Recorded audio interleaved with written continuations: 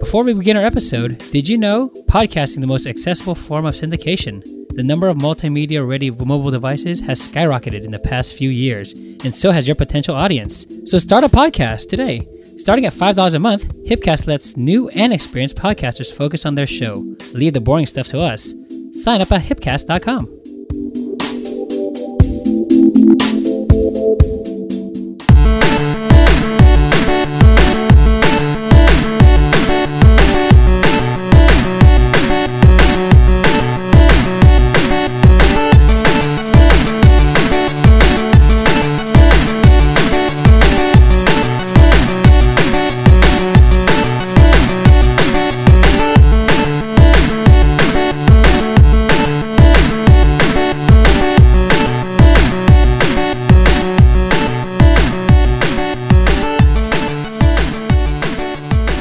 You're listening to Keeping It Nerd.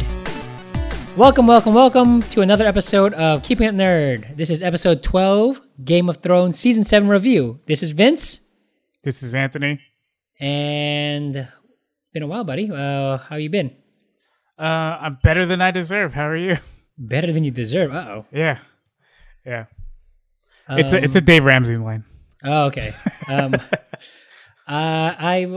Everything's good. I haven't seen you. Well, we haven't recorded about a month. We haven't recorded in 3 weeks, 3.5 weeks. Okay, I think 3 weeks. Yeah. All right. So it was less than the month. Okay, good. Yeah. That I targeted. So all right. Yeah. Well, you've been busy because you're getting ready to go to Tahoe pretty soon. Yeah, going road to Tahoe and compete for the Spartan Beast, which is gonna be great. So I'll let you guys know. I'll let all our listeners know about how I escaped death at the top of Squaw Valley. Wait, when is that? Well, when are you doing that? October 1st. October 1st. All right, so you got a few weeks. No, a few weeks, buddy. It's next week. It's less than 10 days. Yeah, it's less than 10 days. Well, the team, me and the team are ready. We prepped up. Today was our last workout, and we're ready to go. I mean, hopefully we're ready to go. And I like that we're talking about this a little bit because it's like kind of intro because Game of Thrones and I'm going up to that cold ass fucking Lake Tahoe where it's gonna be like winter's coming. Oh, winter's here. It's cold up here, and now I'm gonna be fighting White Walkers and shit. Oops, sorry, not safe for work and little children. But you guys should know that by now. This is episode 12. You guys know how we do it. Anyways, we're actually, before we get into our review and everything, let me go ahead and ask you, did you see the Punisher trailer today? I did. How excited are you? The best part of it was using Metallica's music and how it synced up to the gunfights and the sequences in the trailer. Right, yeah. Every time you saw the gun cocked back or like the bullets were flying out, it was really in sync. Yeah. I'm having high hopes. Which is like if you ever watch the video, it's crazy how Lars Ulrich just drums the shit out of that song, right? And so it makes perfect sense for them to use that song and the lyrical content too. It's pretty. It lines up with the Punisher. With the Punisher, yeah. Like Metallica and Punisher, I could see that. Just being, especially when you said you could imagine the drums just going hard, and all of a sudden you just see the gunfight. Yeah. I can't wait, especially after Iron Fist and the Defenders. I don't know if you've seen them, or I already told you don't watch Iron Fist, but I don't know if you've watched Defenders yet. Have you? No, I have it saved. Okay. Because for a rainy day, Papa don't have Netflix no more. Papa. Yeah. Well, buddy, don't worry. You can use mine. Oh, wait. I shouldn't say that. So then just in case if Netflix is listening to our podcast, it's, aha, Pirators. I can't wait for Punisher to come up. Begin. It said October 8th, right? Is that what it said? Because they try to be cryptic or whatever with their little release. It could either be November 8th or October 8th, but I did see an 8 in the middle. Okay. Because there's nowhere it's in August. No. It's because that was already last year. Last month. And I'm just thinking to myself, But when I saw that, I think I'm gonna go into a seizure if I try and decode the release date. Just trying to watch that end scene. It looks like October 8th, if anything. I think I heard before already. They were saying it was going to be October. Actually, no, I thought it was in November. That's what I heard earlier in the year. But it can't come any sooner. It looks like it's going to be good. It looks like it's obviously going to be dark. But this is just a trailer right now, right? And they might have been showing all the good parts. That's how I felt like. That's why I got all hyped up for Defenders and Iron Fist. I was like, holy shit, that hallway fight scene. Oh shit, his hand's fucking glowing. Oh, great. And then all of a sudden, like, oh shit, that was it. That was the fight scene in the hallway, and that was it. That was very anticlimactic. They showed all their cards. But like I said, hopefully Marvel, Netflix will redeem their last 2 series. Wait, so you didn't like Defenders? Oh shit, spoiler alert, buddy. Did you like Defenders? No, we'll talk about that another time. This is okay. No, right. we'll talk about it another time, and I want you to watch it too. Still, so okay. But yeah, I can't wait. Well, when Punisher comes out, we'll do something with the Punisher. We'll do a podcast with obviously the incarnations of the Punisher. We have Thomas Jane, Ray Stevenson, and your man Dolph Lundgren. So anytime, what did you tell me? As long as we get to talk anything with Dolph Lundgren, you're all in. Yeah, I'm all in. Yeah. All right. God, that was. I'm gonna have to rewatch that movie because I kind of forgot it. All I just remember it was like Ivan Drago. Come on. He didn't even have the white. He didn't have the skull on his chest. Cripes. That's why it was hard for me to watch that movie. But I mean. But back then it was like, oh my god, this is the only comic book movie really out there. So yeah, I was forced to like it. And then other movies came out like Batman and stuff. So, hey Anthony, did you hear we're on Stitcher now? I didn't realize we were so popular with the knitting and sewing community. Oh my god, was that another dad joke, or is this you being dumb? Maybe just a little bit of both. Oh god. Okay, well I'll let that one pass. I'll go ahead and drop a little knowledge on you. Based on the Wikipedia page, Stitcher is an on-demand internet radio service that focuses on news and information radio and podcasts.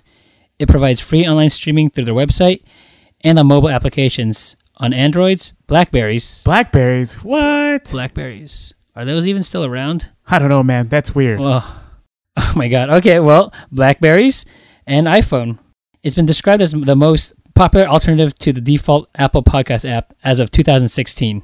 Oh, that's Stitcher. Stitcher Radio. It's where you can get the freshest episodes of your favorite podcast and radio shows streamed directly to your smartphone or iPad. No downloading or syncing. From NPR's Fresh Air to Adam Carolla, WNYC's Radiolab to the Wall Street Journal, Rush Limbaugh to Rachel Maddow, and even our show, Keeping It Nerd. Stitcher organizes and delivers the world of talk radio fresh daily. Listen whenever and wherever you want. Listen to over 65,000 radio shows and podcasts on your iPhone, iPad, Android, or PC anytime, anywhere.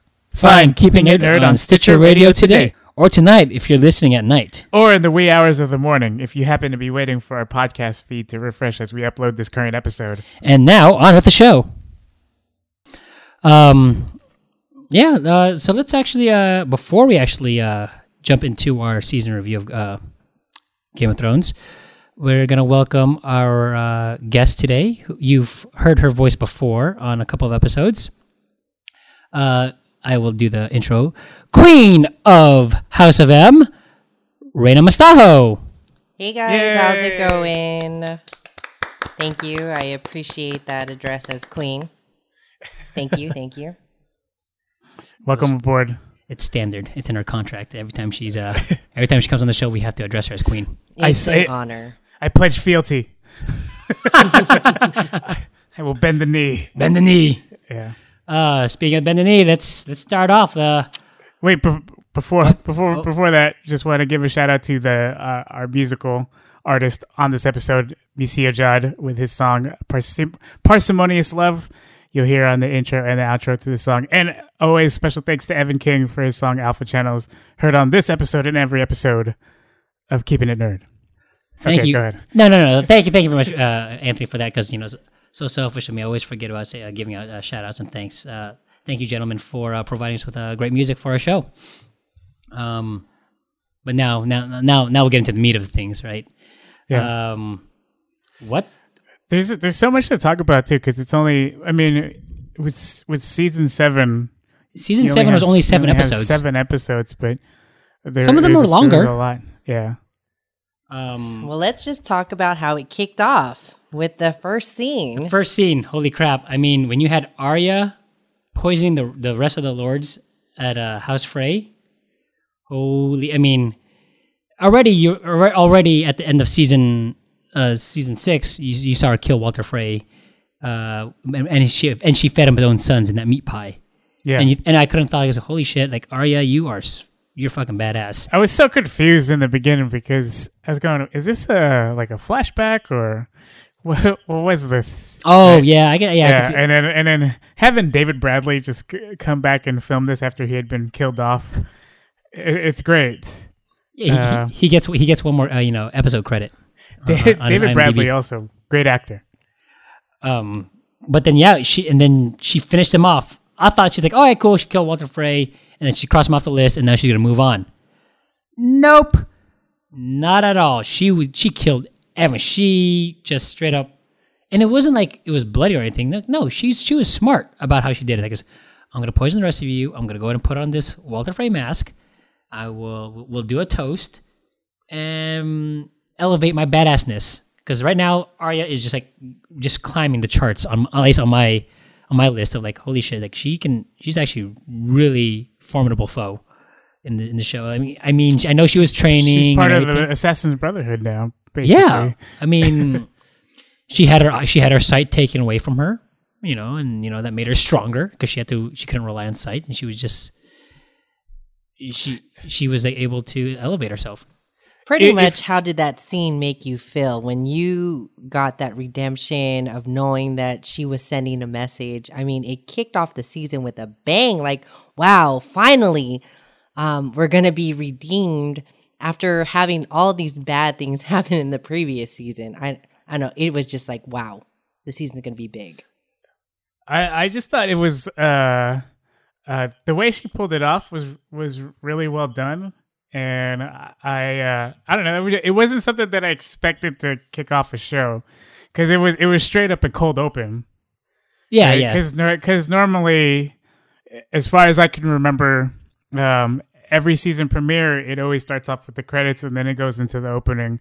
But they did this one different with a cold open, which was.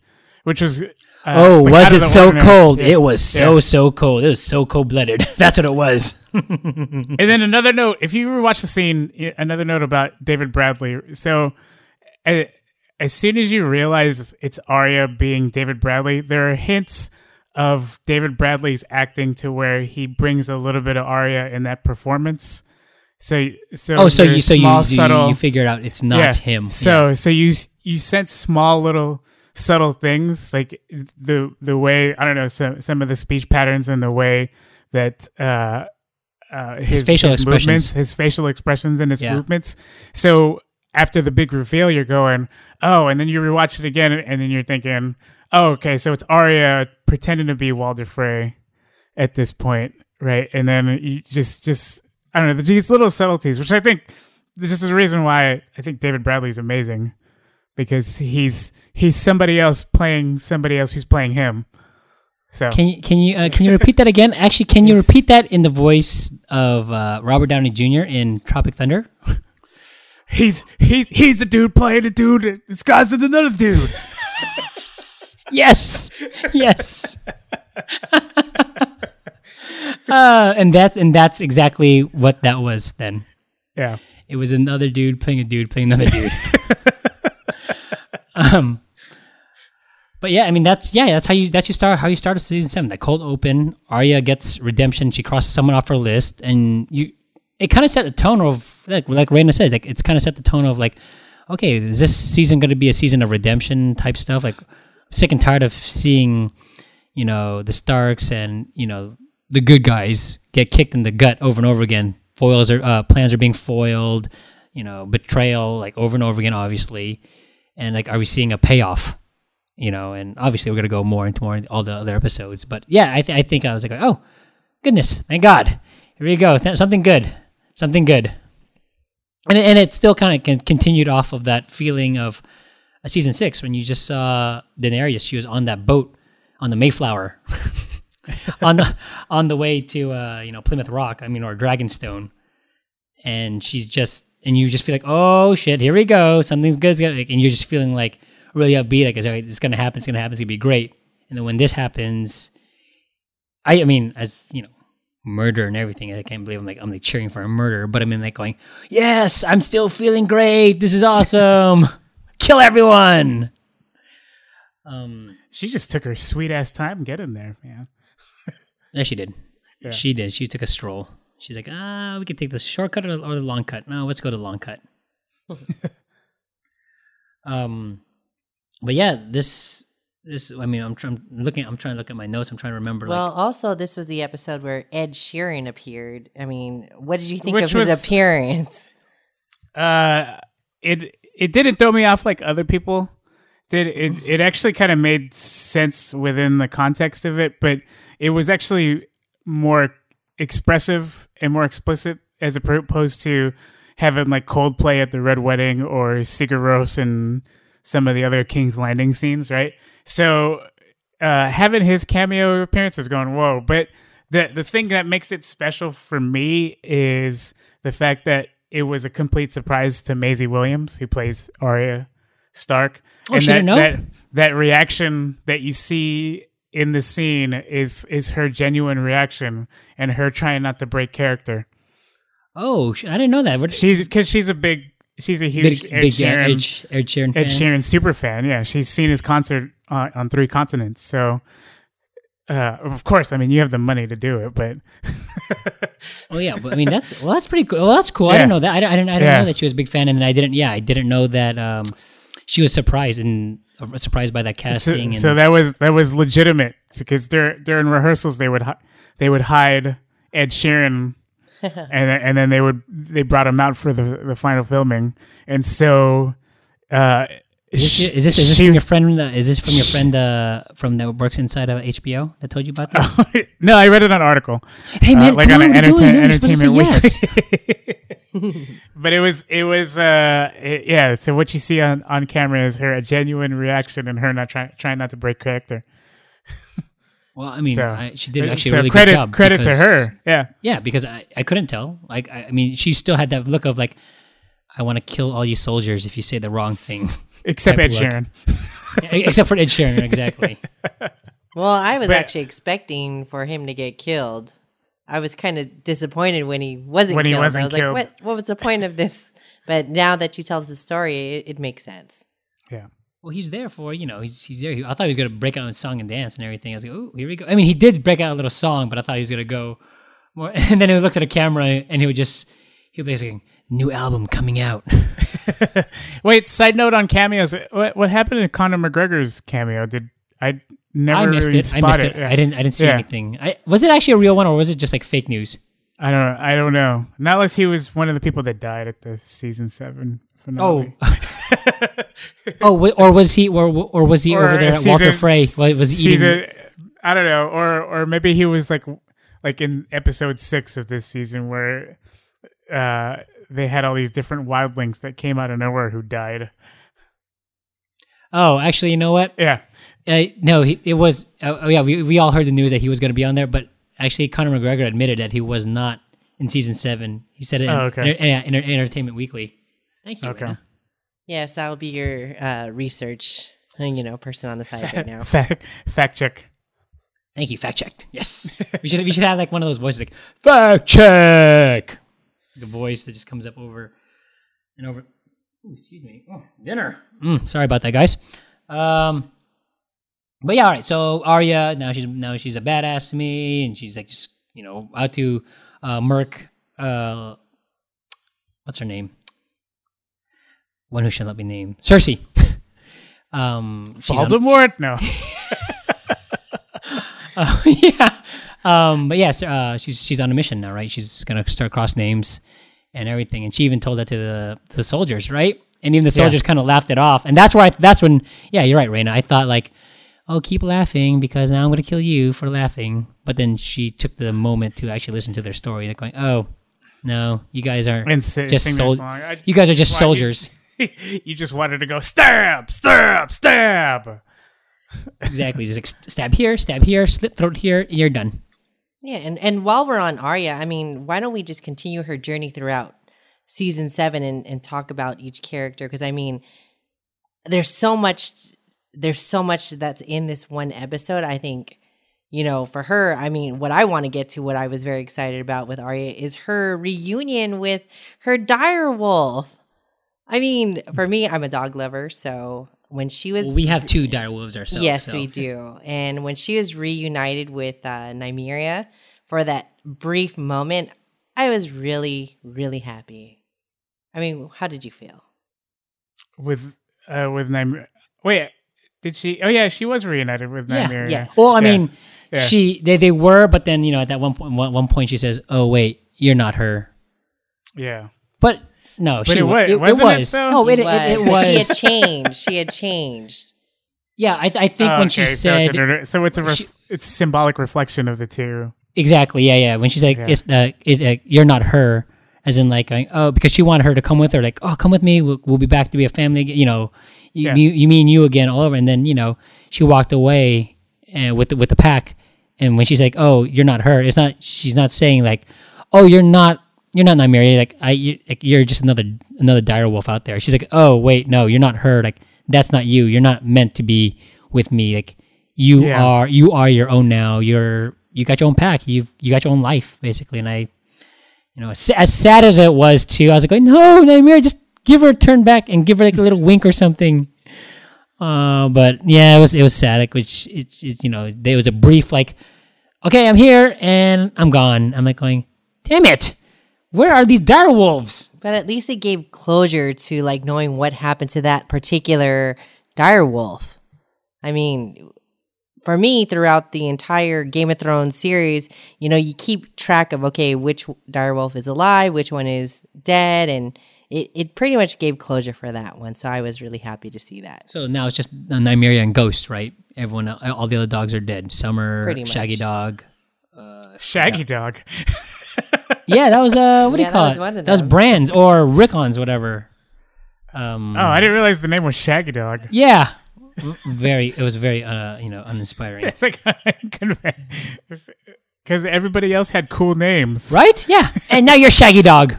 What? You think it's Scooby Doo or something?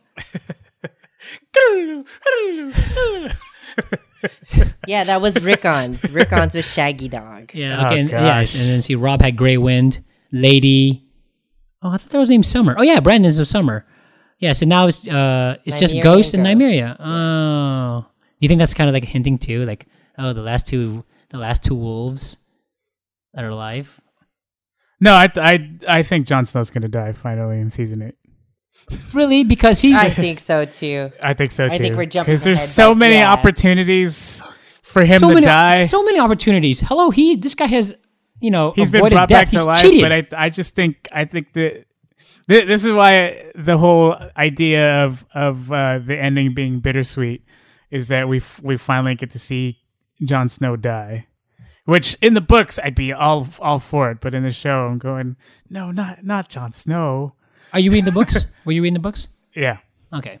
yeah. So So I can't stand Jon Snow and Daenerys Targaryen. Like in the books I want them to die, and then in the books Jon Snow did die. now you make me not want to read the books. So, well, keep in mind that they're supposed to be like 12, 13, and 14 around this time. So they're still kids. Oh, so they In have the like books, adolescents, the Yeah. annoying adolescents. Yeah. Okay. So they're still kids. All right. Well, But sorry, all right, well, let's but I digest. digest. Yeah. All right. Well, let's go back to that. So going on the line with Arya, and she did have another reunion. She With hot pie. With hot pie. Yeah. You know what? As funny as it was, I did enjoy that reunion as well because I thought it still brought her back to season 1, like in her innocence of just the little girl who was, standing up against bullies and everything like that. Right. And now she's like going, "Oh, nope, I'm like you're like hot pie, you're my only friend." It's like the end of Ghostbusters too. yeah, right. and Hot Pie's that reunion actually did set Arya into another path because she was on her way to King's Landing. Yeah, she was on the way At to that King's point. Landing, and Hot Pie was basically like, "Oh, are you gonna go to Winterfell?" She's going, back "No, to there's nothing Winterfell? there." Yeah. Right. Which is kind of hard to believe that, you didn't hear that news after all this time that you've been out there. So it was kind of surprising to hear that she didn't know that they were, that Jon and Sansa were back at Winterfell. Right. But it was a nice surprise. Yeah. I just think it's sort of the idea of the storytelling that the writers like to do where they kind of like that. I mean, even though a lot of the season was fan service and it like some of it did feel rushed, but I think some stories just need that tension for the bigger payoff. The extra peppering of like Yeah. all right, we're gonna sprinkle this throughout the seasons. Yeah, which I do I do appreciate that. I mean, you don't always have to appease the audience. I guess we'll give you quick redemption now. Like we need Right. here's your satisfaction. Like no, I get it. So Plus- the payoff, you're right. The payoff was like, oh wow, whew. I think the payoff this season was her finally making it back home. Yeah, Because she had been home she'd been away from home for so many years. yeah, pretty so- much. I guess ever since season 1, end of season 1, and then she was just gone away. And yeah. she actually did have a chance. Remember, Brienne saw her. Yeah. Was telling her like I'm But supposed to she bring you back. refused. But she ended up going to the what is it, Bravos, Yes, to complete her training and get her as the put faceless man. Plus, I mean, it's hard when you don't have reception for Twitter. So she probably wasn't able to tweet and check on her Twitter. No one was able to at her. At Arya, come home. Yeah, it's us. Yeah, we home now.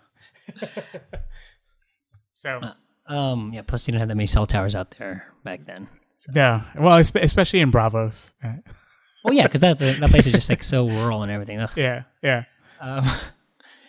Anyways, So it's yeah, like you said, like she comes back home.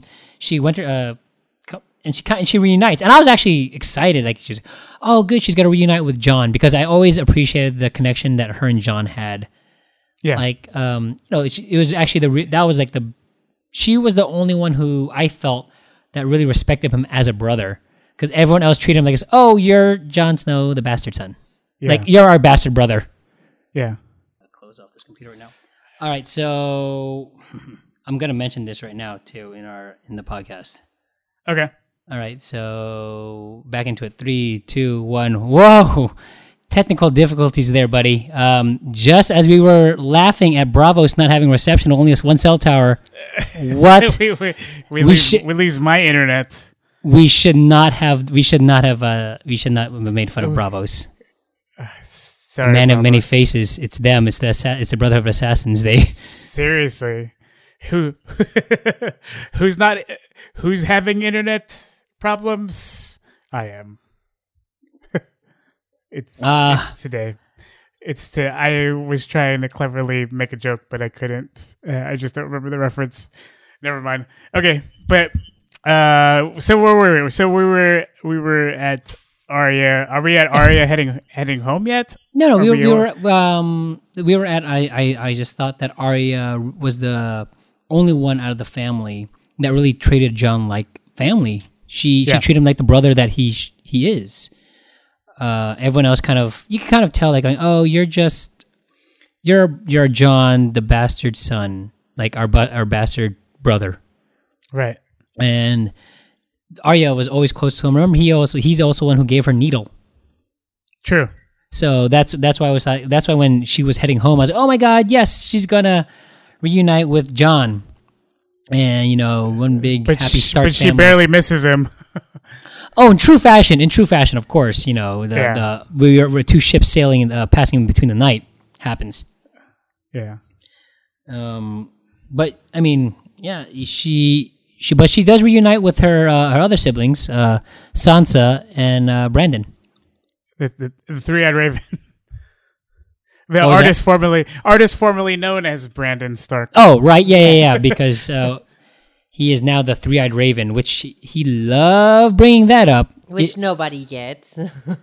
Right. Yeah, everyone was just, I'm the three-eyed raven. And I guess going, wow, you've really been out there for a while, haven't you, kid? At least it's never going to be as bad as I am the immortal Iron Fist, right? Yes, yes, that is so true. Very, very true. I will take the three-eyed raven over the Iron Fist. Yeah. Remarks every time. I would, yeah. But I'm glad she finally makes it home, and then so speaking of Winterfell, it was nice to finally have Starks in charge of Winterfell again. Yes, yeah, that was nice. So, it was, yeah. Since you had Theon try and take it, and then you had Ramsay Bolton, like basically disgrace the whole home. Yeah, and then for them to have that big celebration at the end of last season and kind of leading into this season, where a bunch of those soldiers are still hanging out in Winterfell for some odd reason, but they're just chilling there. Quick note about the end of season 6, that last part where they're celebrating taking back Winterfell just totally reminded me of the end of Star Wars. Oh, without the Ewoks though, right? Yeah, without the Ewoks. Yeah. So and the fireworks and everything. But it was nice. You're right. Yeah. It was nice to have a Stark seated at Winterfell once again. Yeah, they were partying it up over there. Yeah. And so to have not one, not two, but 3 Starks at Winterfell it was a huge thing for me, because I don't know if you remember, there's this flashback scene that happens in like season 3 season 3 or season 4 where they think about all being together again, and so at least we're almost there to a certain extent. Obviously the others, there are the few that sadly could not be joining them because unfortunately they died. But you're just one more away. You have Jon. Yeah. Who we'll talk about his character and his story this season in a bit. But yeah, we'll kind of continue and like almost wrap up with Arya. Once again, she displayed her badassness when she went toe to toe with Brienne. Oh yeah. Did you see the behind the scenes featurette where she's talking about the training for that, and then how she's able to flip the dagger? Like, no, I didn't see it. So there's this one little part that it wasn't featured in the actual scene, but if you watch the behind the scenes featurette, she flips the dagger from one hand to another hand seamlessly. And I'm talking about Arya. Yeah. So I'll send you the little video of that part, but it's just that dagger flip. So you're telling me that Maisie Williams yes. has better fight choreography than Finn Jones? Yes. I'm gonna bring it up every time, Finn Jones. God dang you, look, this little girl over here can handle a sword, a knife, and have way better fight scenes than you. She just basically killed your whole season of Iron Fist. I'm not going to go into it. But I'm going to say it right now. I don't care. She killed your whole season of Iron Fist with just that one scene going against toe-to-toe with Brienne. Well, she also had training for another Netflix movie that she's in that I watched briefly called iBoy. I've watched it for like a brief amount of time, and I think that's probably where she got her extra training for Game of Thrones or whatnot. iBoy. Yeah. You're talking about Maisie Williams, right? Yeah. Yes. Okay. All right. Wait. So it's on Netflix? It's on Netflix. It's a totally different subject, but I'm just saying. Oh, no. It ties in. Okay. It ties in. So Maisie Williams has iBoy. Is it just a letter I or is it EYE? No, iBoy. IBOY. Is it in our queue? Did you give her a queue? No, but you'll see that it was like previously watched. when you say That's all I have to say about that. When you say like that, I go, I'm kind of Let's just put it this way: I didn't finish the whole thing. I'll leave that for you to pretty much decipher. All right, so we saw Captain Phasma. Brienne Tarth versus Arya. How awesome would that have been if they just took lightsabers and just started doing it right there? I'm sure someone's photoshopped in After Effects. Right. There has to be a meme out there or something like that. Yeah. But yeah, once again, she just basically she's taking it. She's taking over as in like, okay, I'm gonna show I'm resident badass, and she did it in front of Sansa and Littlefinger. Oh my god! Just the way she was doing it, I was like going, oh, you like, hopefully you're not showing all your cards, Arya, because you want to make sure you're still like seen as like, oh yeah, I'm still the young Stark, girl that seems to be weak or whatever. I like the reaction that Brienne has after the little sparring match, because it's just because if you think about it, she's the one that took down the Hound, right? Yes, and that's what it was. Right? She's like, you took on the Hound. Yes, now I want to take you on. Yeah, and then that's why I think that whole scene at the Dragon Pit where the Hound finally reunites with Brienne and they talk about Arya Stark. Like they're talking fondly of her as if she's their daughter, Yeah, and like they're co-parenting her. Yeah. But I loved it. I enjoyed that thing too, because they all had spent some sort of or had interaction with her. The Hound obviously had more time with her, but yeah, Brienne can just see like, oh no, I've crossed paths with her before. She's also a fiery one. Is it going? What are we gonna do with this teenager? Right. But but then there was after reunion with all the Starks, she reunited with obviously Sansa, and then you could really tell there's like there was always that difference between them, right? Sansa was more like, oh yeah, I want to grow up, I want to be the princess, I want to be a lady, and Sansa was like, no, I'm gonna be a soldier. Like, you're just being a priss, and you kind of saw it still between them. Even though they reunited, you'd think they would have been like more like sisterly, and you haven't seen each other for years and years and years, and it was more like, oh, you're alive. Yes, I am. Oh, and you've taken up quarters in mother and father's old room. Yes, I have. Like, like, geez, Louise, like they still can't put aside any kind of differences between them.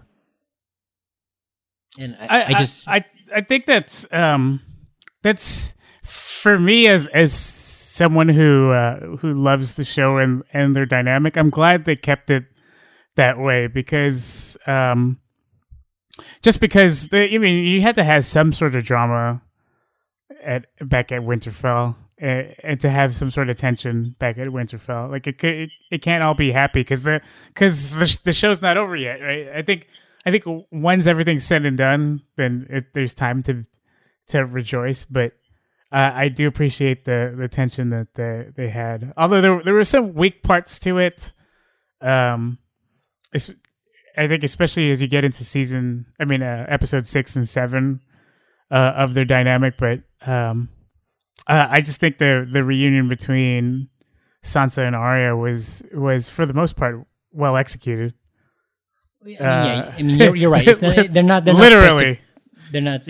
Yes, literally. And that, once again, that Arya's storyline this season, we're gonna go jump into the last episode with her, or how she basically played Littlefinger, who was playing everyone from the get-go, and she played the player. Like, how do you do that? You don't hustle the hustler, but she did, and she straight up took him. Like, how did you feel with that whole scene? And you thought maybe it was a misdirection, like, oh, she's going to be put on trial because Sansa feels threatened, and Littlefinger's manipulating Sansa. And I thought, oh shit, typical Sansa, you're being manipulated. You know nothing. Thank God. Now you're going to get your sister killed. Right. The whole time I was thinking, why don't they just ask Bran? Yeah, you're right. He's going.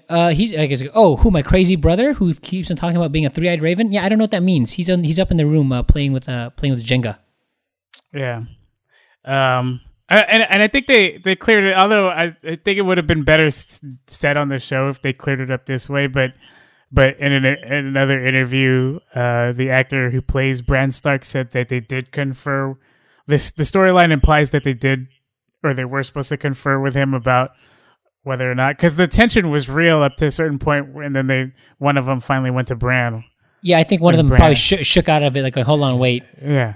I know. I feel like I'm getting played right now. let me ask my my brother who has this this special. He's power. the three-eyed pigeon, three-eyed raven. Damn it, three-eyed pigeon. Yeah. But no, once again, Arya. Once again, this is why I'm saying she just climbed the charts of being a badass in this season for me, because she straight up she did the Matumbo finger wag to Littlefinger and his little playing of his tricks, and he says, "Yeah, I'm gonna get you right now, and you're gonna be dead, and and I'll still be able to control Sansa, and I will be able to take over King's Land, or have power, right? My rise of power will be continuing upward." But nope, she straight up went and not today. Not today. She straight up killed his ass right there, and I don't know, this household, when that happened, Reina, what was your feelings? Well, I was pretty much feeling like we got Ocean's 11, where it was a misdirection, and I would have liked to seen like a playback on how they pretty much planned the whole thing. I mean, that would have been, great, but overall, I thought it was once again redemption. The way that I felt in, episode 1 of season 7 is how I felt when that scene came. It was like full redemption, satisfaction, like finally somebody is going to fucking give this guy what he deserves. It was great. This is when we should insert like a sound bite of The Rock. It's finally Littlefinger dies. He dead. Littlefinger dead. He dead. He no more. He died. He's like Dr. Seuss. Because he dead. He dead. He dead. But real quick though, to wrap up on Sansa and Arya though, what would you do if you were in Sansa's shoes and you're like rifling through your sister's effects, and all of a sudden you say, "What the fuck are these bag of faces?" Yeah. Do you think that was maybe the moment? Yeah, that's I don't know. I'd be creeped out if I were her, and then I'd be terrified to death because of the way that scene that they had in the chamber, where she was talking about, I could pretty much kill you off and steal your face, and then I'd be a true lady of Winterfell, right? Yes. I was cringing and I was going, please don't kill her. That whole time. I was going, oh my gosh, please, something bad's gonna happen, but it didn't, and so. Yeah, no, you're right. When she did say that, going, oh yeah, I can. Yeah, you're right. When I can kill you and I can replace you, and I'll be the lady of Winterfell. I thought, she's going to that dark place. Here we go. She's gonna add a new face to her collection. But then back to what Reina said earlier with a Scooby-Doo reference, it was basically like a Scooby-Doo. I would have got away with it if it wasn't for you and that meddling direwolf, and you just see him take off that mask.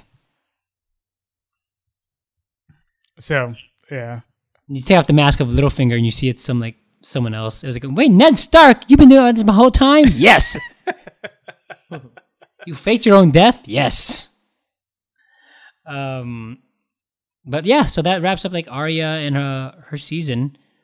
Let's move to some of the other smaller characters before we get into the bigger ones like Dany and Tyrion and who else was there? Dany and Tyrion. Those are the big ones. So let's get into Sam. Let's get into Sam and his time at the Citadel, where he was paying his doo-doos, and literally he was paying his doo-doos. Gross. That scene was a little much for me. I thought seeing the poop and the thing, like 1 or 2 cycles would have been fine, but the loop of it for the 2-3 minutes, I was like, all right, that's enough. I get it. He scoops up shit and he hates his life. It just made me want soup. That scene just made me want soup all of a sudden. I'm just kidding. Well, I actually was very lucky. I was doing something where I didn't quite see the entire scene, but I asked Vince, hey, what was going on? He's like, oh, you don't want to see it. It's nothing but poop. So I'm like, all right, that's great. I don't have to have you rewind it. It's fine. I got lucky. But it's and I'm quoting another article here, but his experience is sort of the anti Harry Potter, where he finally makes it to like this cool thing, right? And it's supposed to be like Hogwarts, and then it's totally not what he was expecting. Maester Abruz is supposed to be like Harry Potter, who the actor, for just a quick reference, who the actor did appear in the Harry Potter series movies as Professor Slughorn, Jim Broadbent. But it was interesting to see, like, oh, it's not all fun and games here like in Hogwarts. No, it's poops and dragon scale. You got to do work, and then I just think the just that loop helped to set up the day in and day out, which I think is great because it did bring us to his point of view of just. They should have just played that song, working 9 to 5, working. Oh my god, because that's how it was. That scene, I was going, stop, enough. But I mean, Sam. He did have to pay his time at the Citadel, and yeah, you're right. He thought, oh yes, I'm gonna be a maester, and I'm gonna be something one day. I'm gonna learn all the stuff, and nope, it was nothing like he's probably looking. This is nothing like the brochure said. Yeah, he totally was like, I didn't sign up for any of this. But I mean, he was intricate, or I don't know. Oh yeah, he was intricate. Like he found Jorah, right? Jorah, right? Yes. Sir Jorah Mormont, yeah. Yeah. He was suffering from grayscale at the moment. Oh, it was extreme eczema. So that's what I thought it was. Extreme eczema. That's funny. Yeah. So, and then he met him, and then he cured him because he went over the head of the maesters. It's like, you know what? I'm gonna find the cure for this. Like, I've read somewhere, I heard something, like, and that's the thing with Sam. Like, he was always like going, no, like, you people are so old school. Like, you need to be forward thinking, but look at everything that you guys have, at your fingertips, and use it. Don't just thinking, oh no, it's just babblings from some old maester. Like, oh no, it means nothing. Right. And Sam, which I think it's that particular scene in it where he's actually performing the cure, right, or the body scrub treatment, the body scrub treatment. Yeah, which I think is further evidence as to why Sam ended up peacing out, because he figures he can get all the knowledge he can of being a maester from the books, from the books that he's reading and transcribing, right? So that sort of puts him in a higher position than anything that he can learn out of the Citadel. Oh, exactly. Old Town. Yeah, so you're right. It's totally a moment, a character defining moment, to where he performed this procedure. He went above the heads of the maesters, and then there's other evidence showing the maesters aren't with him, because there's that part where they're discussing the maesters at Old Town are discussing the White Walkers and zombies, right? And they're kind of just shrugging it off as foolish, but Sam's seen him actually up close, which prompts him to just bounce. Because it's like they're like so arrogant. Like, oh, we're so like, well, no, this is so stupid. That's right. Silliness, foolishness. We don't want to talk about that. That's right. So they're ultra conservative, and then which leads me to another conspiracy fan theory that I read somewhere, where the maesters were actually the reason for magic leaving Westeros, and they were probably the ones responsible for the dragons dying out. So because you remember how you can't really keep dragons caged up, but then the maesters somehow did, and that's how they ended up getting smaller and smaller, right? The dragons ended up getting smaller and smaller until they died off. So there's a conspiracy fan theory out there that saying that it was the maesters who were responsible for imprisoning the dragons and magic going away from Westeros. Well, that means Daenerys is going to go after them, and she's going to kill them all. So just a little thought. I mean, that scene where Sam's arguing with the maesters there is just kind of makes you think a little bit about what the maesters are really there for anyway, right? Yeah, I mean they're not doing their job, basically. Yeah. But it was funny though. Was that scene when he was he had a long day of work, right? And Gilly is over there. She's trying to be helpful, and she's trying to the wildling like going, oh, I'm learning how to read, Sam, and like I'm seeing what there is, and she's trying to help like tell him about these facts and like things that she's learning herself. And she's the one who stumbles upon the whole thing of Rhaegar and Lyanna. Yeah. And Yeah. There's something about an annulled wedding, and there's a secret ceremony. And I mean, I don't think he actually ever gave her the credit, though, right? No. No, he just basically enough. Like he had that face of going, like, enough of your babbling. I had a hard day of work. Close your books. I don't want to hear it from you anymore. Enough of this guff. Yeah. And, I thought that was a pretty huge bombshell, because that's the moment you realize that the whole Robert's War and Robert's Rebellion was based off of a lie. Yes.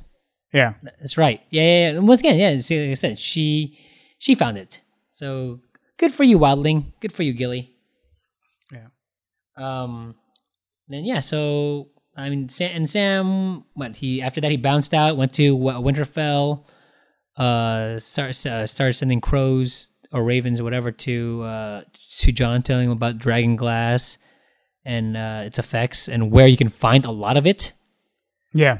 At Dragonstone. And Dragonstone, who obviously who's now taking up residence there, but we'll go into her later in a bit.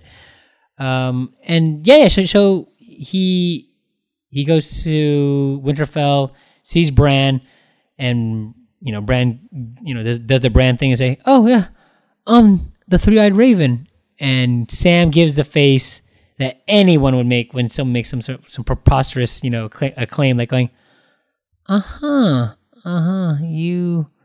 were on the other side of that wall for a long time. I don't know what happened over there. It was really cold. Yeah, apparently he went to madness, and Yeah. he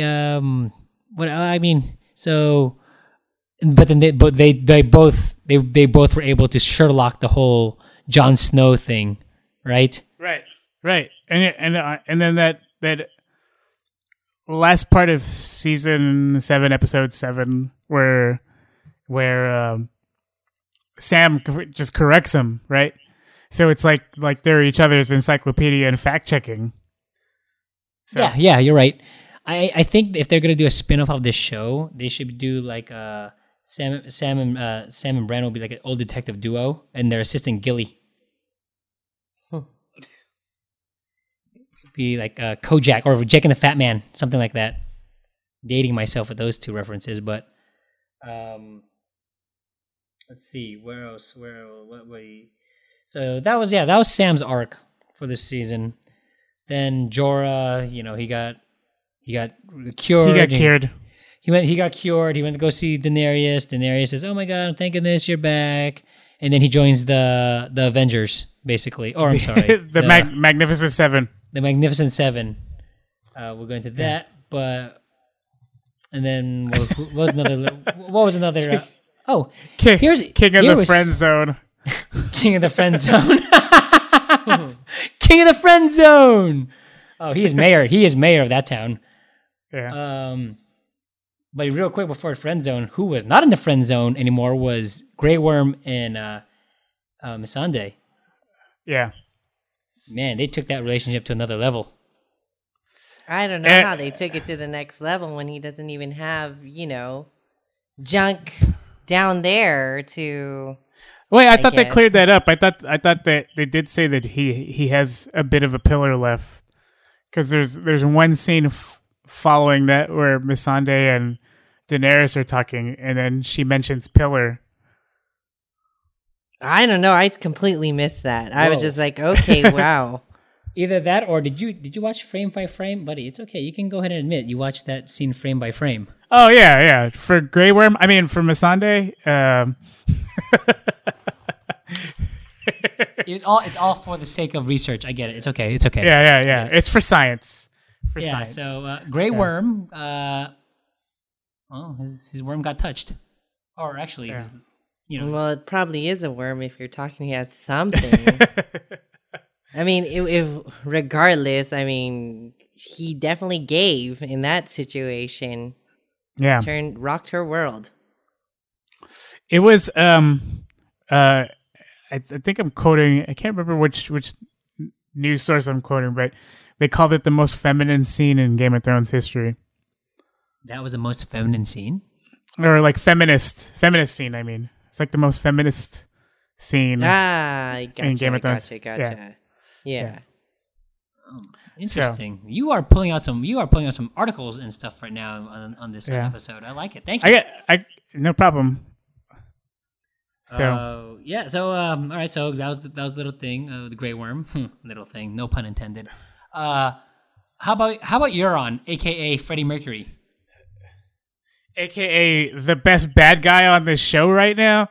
No, this guy. He's actually my favorite because he has that rock star chic kind of thing going on. Yeah, he's Freddie Mercury. He's the lead singer of Queen. Yeah, if Freddie Mercury wasn't gay, it's totally Euron Greyjoy.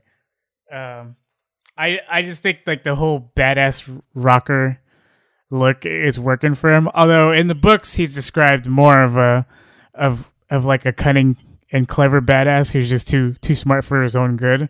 Which I think they try to play it up as much as they can. Like the only thing that's missing from the books to the adaptation, to the television adaptation, is the eye patch. It would totally make him a pirate, like a full-on pirate. But that makes sense, right? Because he has he's the Iron Islands, and there ships and stuff. So I like it. I like his swagger. Like he's combining a lot of like the Rolling Stones kind of swagger and like Mick Jagger, Keith Richards, and then the whole Freddie Mercury flamboyance. Is there? I just think of the Freddie Mercury because of the mustache. Right. I mean, I don't know. Just there's so many references to how he comes across that he's literally my favorite bad guy right now. and then he's so much of a badass in the books that they haven't even shown what he's capable of in the show. They only have one season to show it. Yeah, I know. So I'm hoping with the coming of the Golden Army that we get to see, or the Golden Company. You'll see like the badass. I mean, you kind of saw a little bit of it because he took down Yara and her fleet, and then he reduces Theon back to Reek again. To Reek, Which oh my god, I was just like, why? Why you still like? I mean, I get it. Ramsay took away your testicles, but wow, jeez Louise, couldn't even do it for her sister. Couldn't help her. And then speaking of Theon, I just love everything Theon at this point. Just his redemption story. What about the redemption scene? I mean, the story, but the scene of his redemption. That was pretty with him. Comical. Yeah, with him and. Are you talking about him and Jon Snow, or when he's fighting his crewmate? Yes, when he's fighting. Well, his mate, his crewmate. Yeah, and then he gets kneed in the balls, or the lack thereof. Lack thereof. Yeah. I saw that scene as actually a sort of a rechristening, because he had such an identity crisis throughout the last 4 years that it was. I know it's difficult for him to finally come to accept his own, and so like I was laughing at that part because he kept kneeing him there and nothing was happening, and then he finally beat the shit out of the other guy, which was awesome. But I just think the scene leading up to that, where Jon Snow says it's okay to be a Stark, but you're also a Greyjoy, right? And then him finally having purpose and more of an identity. So. Yeah, that's something that he never had, right? He just was always like going, "Oh no, I want to be like everyone." Like, who was it? Someone come in one of the seasons they're going, "Oh, you're just a wannabe Stark. You just like you hung around them so much because you wanted to be them, right?" Which you were ashamed of being from the Iron Islands and things like that. Where Jon, I mean, his own father tells him that. You could be a Stark, and you can be. And you can be a Greyjoy. A Greyjoy. There's nothing wrong. There's nothing wrong with that. Yeah. So I thought sorry? that scene was pretty powerful. But anything at this point, anytime Theon's on the television screen, I'm hooked. Because, yeah. Let's move. Just because he's, I think Alfie Allen's a great actor, aside from John Wick. And I just think that whatever scene that they put him in, he does a pretty good job of kind of, I don't know, creating the dynamic between him and the other characters. So that's all I gotta say. I'm a huge Theon fan. I can see that, buddy. I can see. Yeah. So you're rooting for Theon in season 8. Yes. Oh, most definitely. Which I thought was awesome that he and I think that part 2 when he finally beats up his crewmate, right? And then he washes his face in the sand. Yes, that was very symbolic. Sea. Yeah. So I'm thinking, all right, I'm all in, man. I hope he rescues Yara and he has this big head-to-head against Euron because Euron's pretty awesome. But I mean, I'm old school, so I like having the good guys succeed. Of course. Yeah. But okay, well, how about we go into one of the most, memorable scenes this season was Olenna dropping the mic on Jaime Lannister. Oh yeah, man, she admitted to poisoning Joffrey. Jaime was just like, he thought he had her, like going, "Oh, look at that! I've captured your armies. I'm taking your gold. What you gonna do about it?" How did the men do? As well as you would expect. I just thought that was a good shot. She was. I was like, when she said that, my jaw still dropped, even though I felt like she had a hand in it anyways in the beginning. But when she actually said it, I was just like going, "Damn, that's so cold," and you still get the last word. Right, and then I just remember that was the second time that Jaime got roasted that episode, because earlier it was Euron again that was saying, you think she likes a finger up the bum or something like that, right? So this wasn't actually a good season for Jaime Lannister. It wasn't. He was put through hell. So yeah, he took a couple L's in this season. It was funny because someone on Twitter mentioned, "Oh, I didn't realize Jaime Lannister was a Targaryen because he got burned so many times this episode." Roasted. Yeah. Roasted. Yeah. Well, when we were watching it, Reyna was just, I don't know. What did you feel when you heard Olenna finally admit that the whole thing with Joffrey? It was pretty much like, bam, gotcha. In your face. That's what I was saying. In your face, bitch. Eat that. That's pretty much what I was saying. We already knew it. There was no surprise there, but it was pretty much, once again, I was surprised. It was just, pure vindication and just triumph. Like, boom, she got the last word. Take that, Cersei, you fucking bitch. In your face. That's pretty much how I felt. And once again, that was another redeeming thing still, I think. I know... and that closed up that story a bit, right? Because everyone still was like going, well, who killed Joffrey? Who did it? And Cersei is still blaming, Tyrion. But Jaime, if anything, this just gave Jaime more of like going, see, I knew my little brother would never have done anything like that. This bitch, though, what the hell? It was, the way she went about it was so eloquent, and it kind of just reminds me of she was kind of forced to drink it, but people who go out on their own terms, right? Who kind of say, this is my my swan song.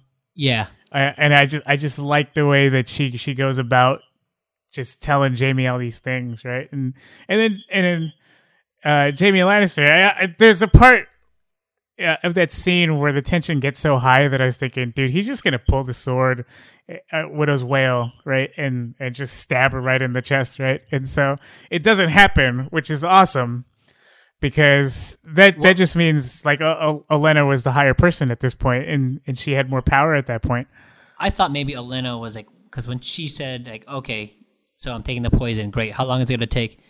30 minutes, 3 days, 3 hours, whatever. And I thought maybe she's going, all right, fuck this. I'm not gonna suffer. I want you to go ahead and kill me with this sword. So I'm gonna say the one thing that I know that's gonna trigger you, and you're gonna kill me with that sword. Right. and he still did it. And she's going, I'm pretty sure she's going, well, damn it, that sucks. But oh well, fine. Take that in your face. So Olenna, rest in peace, friend. Rest in peace. Well, all right. So we've got we went on with that lovely moment in the series or the season. What about let's get into the main characters now. Let's talk about. Let's stop messing around. Get to the fucking main characters, please. So all right, Beric Dondarrion. No, I'm just kidding. So Daenerys lands on Dragonstone, and she sets up her headquarters, right? Yeah. So I thought that that scene where she finally lands on Dragonstone at the end of episode 1, and where they finally go, when she finally goes, shall we begin, was going, oh shit, this is the kind of season it's gonna be. Yeah, right. Yeah, because after that, then she's all of a sudden like they're coming with battle plans. They're coming up with like, all right, this is how we're going to do things. Like, we're going to take over Castle Rock, Castle Black, and then after that, we're going to Castle Rock, and we're going, to move the soldier, the Dothraki over here. We're going to do this and this, and they're drawing it all out, and you're just like, yes, what a tactician! Like they're actually, being smart with their moves. But obviously, it's true Game of Thrones fashion. Like nothing was going to be that easy, right? Yeah. Well, how did you feel with with Daenerys, and like how do you think her power was kind of like getting to her head? Because I mean, at one point, remember when she killed Randall and Dickon Turley? Dickon, yeah. You sound like that was like Braun right there. Dickon. Yeah. Anyways, Danny. I mean, she had to make an example. Well, how did you feel? How do you feel? Like, did she have to make that example for those who don't bend the knee? Or she should be like, no, I need to show that I'm the bigger person, so that means I'm going to be a great ruler. Wait, what do you guys think? Raina? I would say that I was having a problem with her at the beginning of the season. Just, I think she did need to make an example of those two, but she was being arrogant. Like, and where it really showed that she was being arrogant was when she kept trying to get Jon Snow to bend the knee. Like, fuck, he's not going to bend the knee. And just, her whole reasoning and everything the way that she just came off in all of her scenes was pretty much arrogant. I was just like, oh no, she's letting her power get to her head, and it's becoming a little bit like Cersei. So, I mean, it kind of turned me off in the beginning. But then overall, like, did she have redeeming qualities? I don't know. It's still to be determined. I mean, I don't think this season. I think she actually took a step back as far as character development, because it's kind of showing. This season kind of showed a bit more of her ruthlessness and her inability to listen to her advisors, which is right now. I mean, we're at a critical moment to where. Yeah, she's probably not going to listen to her advisors anymore because she knows she has her dragons, right? And then she's probably more apt to listen to Jon Snow at this point. So, yeah, I just didn't. I don't know. For her to burn the Tarleys alive, it just kind of showed her as no better than Cersei Lannister. Yeah, I agree with that. Yeah. No better than Cersei? I mean, yeah. I guess you could say you're right. I mean, she has these qualities that appear that all of a sudden you're like going, wait, that's Cersei-ish. Cersei-ish. Yeah. Cersei-ish. Yes. Yeah. No, that's right. Yeah. Right? Going, like, why are you like? You're just over here like I'm gonna go ahead and kill whoever opposes me or who doesn't want to. It's either my way or the highway. That's the same thing with her, Cersei. Like my way or the highway. If you're not with me, then you're against me. I'm gonna kill you. And Daenerys is taking that same approach with all who oppose her. And yeah, Raina, you're right. She was totally arrogant. Like she just thinks, no worry, I got this. Like I got Dothraki, I got Unsullied, I got 3 dragons. Ain't no one gonna touch this. We got this on lock, everyone. We just gotta run the triangle offense, and we're gonna go ahead and take over this. We're gonna take over what's mine. And yeah, Tyrion tried to tell her, like, going, don't do this. Like, you have to calm the fuck down. Yeah, exactly. Like, show some compassion. Like, she wanted to splash water on her, and they're going, hey, that's not how we do shit around here, on this side of the fucking water. And I think the idea of because Tyrion keeps bringing up, you said you want to reinvent the wheel or take away the wheel. Like this isn't how to take away the wheel. And the talk of succession, right, and what to do when considering that she allegedly can't have children, right, despite a prophecy from some whacked out old lady that she met like seasons ago. But to Daenerys' credit, though, if she didn't go against her advisors, we wouldn't have had the situation where she just shows up on her dragon to save Jon Snow, or because she finally takes that step to go, I'm gonna fly, I'm gonna go save my bro Jon Snow, save my nephew Jon Snow. Well, Daenerys, once again, back to Rhaena. She's like, it's so arrogant that she was so adamant. I'm like, Jon, thank you for coming. I'm bend the knee. I'm like, what the hell, man? This guy, he's trying to warn you of, once again, a bigger war, bigger threat to the kingdom. And you're over here like, nah, bend the knee first. And that's something that's, Cersei showed it. Like, she didn't give a shit when no White Walkers come in. She's like, I'm just all about power. And there goes your comparison, where they're like going, are you guys stupid? Like, there's a bigger picture here. Yeah. And yeah, they failed to see it. I mean, Daenerys finally saw it when she actually had to see it, like, up close and personal. But I mean, yeah, Jon was like going, all right, no, just give me the dragon glass and I'll be out. Tyrion was like going, just give him the dragon glass. Like, what the fuck is wrong with you? Like, I know this guy. This guy's a good guy. Like, he obviously wants this for another reason. Like, he would love your support, but if you're not gonna give it to him, like, give him the shit that you're not gonna use. Yeah. And I like the dynamic when Jon Snow finally arrives on Dragonstone, where he reunites with Tyrion, and he's accompanied by Sir Davos, right? And so there's that whole introduction in the throne room where Missandei is saying all these things, and then Sir Davos just says, "Mother of dragons, fear of slaves." Yeah, this is Jon Snow. He's the king of the North. Yeah, that was pretty funny. Yep, that's about it. Is there anything else that I should say? No, we're good here. Okay, good. I do think we're headed to a point to where it's either Jon Snow or Daenerys Targaryen are gonna die in season 8. Like, one of those two has to. Daenerys should die. Sorry, because I think Jon Snow should die. Just because, like, we've been on the journey with these characters for too long, right? Too long in terms of George R. Martin's terms of life and death, right?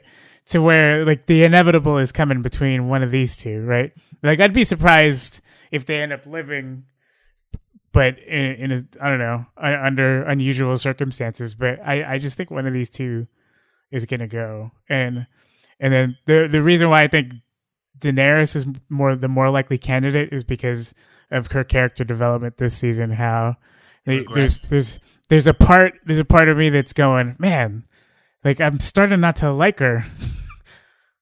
Oh, so yeah, so you wouldn't have that attachment. Like, if you were to die, then I don't really care. Yeah. Well, I mean, yeah. Once again, then they're trying to they're putting her into like a Cersei light, like going, if you die, then that's fine. Yeah. All right, well, that's Danny. She's out of the way. And she hooks But up with Matthew. at least, at least we're in the same hemisphere now. I mean, the same country or continent, Westeros. One of the little jokes, real quick, before we step away from Daenerys, was the meeting at the dragon pit where she finally arrives on her dragon, like minutes late, right? And then I think it's funny because Cersei was speaking for all of us, thinking, we've been here a while, right? Meaning that we've been watching this show for 7 years, and Daenerys is finally on Westeros. So yeah, that's a pretty good one. Yeah. So that's good. Yeah, that's nice. That's a nice little nod joke, like off camera, like off like actually no, wait, real quick though, before we wrap up with Danny, like this is Danny and the dragons, like did you have a feeling like we were gonna lose a dragon this season? Oh yeah. As much as I didn't want to see it happen, because I was just like, because of like her children, her like whatever. I was like going. I thought at first it was gonna happen at that the battle with Jaime and Bronn at the High Garden. Oh yeah, yeah. I thought that was gonna happen. Even though they shot it with that big glorified crossbow. The scorpion. Yeah, it didn't do anything to it. I mean, it did, but I mean, it wasn't like that. Wasn't like, all right, this ultimate weapon was bullshit. Like your pea shooter did not do anything. Oh well, but. When you saw her land to save Jon and the rest of the group against the White Walkers, I was like going, oh shit! Like no, this is not gonna be good. There's something catastrophic is gonna happen right about now, and boom, yeah, there you go. You had that freaking White Walker, gold medalist javelin thrower, just said like, oh that's cute. You got you got a dragon? Here, hold my beer. And he just straight up. He didn't even look. Did you see how accurate he was? He didn't check for wind resistance. He didn't check for anything. He didn't do the little thumb in the air thing. He said, "Nope, just do this right here." And he didn't even ask the guy for give me 2 just in case I missed the first time. Like, no, give me 1. I got this. Right. Which if you watch the scene again, the Night King and his band of thieves, I guess. I don't know. They have, if you look at it, right, because there's 5 of them, right? There's with the Night King kind of taking the lead in the front. There are 3 of those spears, meaning that it's either they knew or they had a feeling that the dragons would come, right? Because like there's 5 of them. The 2 on the right are holding swords, but the 3 on the left, with the Night King included, they're holding those spears. So I think one way or another they would have got a dragon or 2, or if they went, I mean, they could have gone for the trifecta. Oh, they were planning this already ahead of time. Yeah, they knew. So they were smart. So that's another reason why I think the Night King has some sort of ability, very similar to Bran, where he could probably go into the past, right? Or maybe there's some parts where he could see in the future. Or is Bran actually the Night King, from what some fan theories say? Right. Well, we won't know until another 2 years from now, because we won't be seeing the show. 2019. Jeez. Well, anyways, yeah. I mean, well, I don't know. I know when was it with the dragons when you saw? Who was it? Which dragon died? Actually, it wasn't Dragon. It was Viserion. Viserion, yeah. Yeah. Like, I mean, I couldn't handle.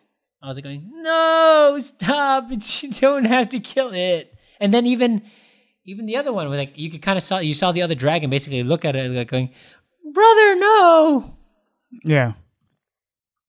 So it was tough to watch, but there's a part of me that again I like storytelling so much that as much as I want the bad guys to lose and the good guys to win, I do like when the odds are stacked against the good guy, because it makes for a better story. And now they have to overcome. Right. Yeah, because I remember a long time ago I read that in storytelling you have to treat your main character like crap, Like you have to shit all over your main character in order for them to come out alive. Otherwise, if everything was all good and dandy, then it would make for a less interesting story.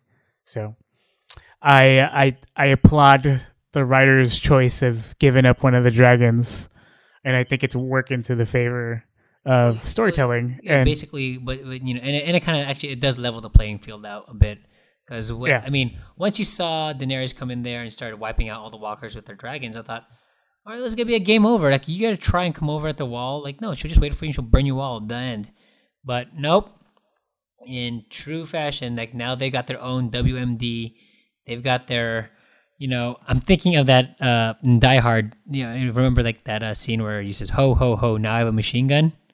Yeah. Like now he was like, "His ho ho ho! Now I've got a dragon," because he leveled out the playing field, and that kind of at least gives you more of like going, "Oh, okay, this is not going to be real easy." If anything, now it seems like shit. The cards are really stacked against you guys.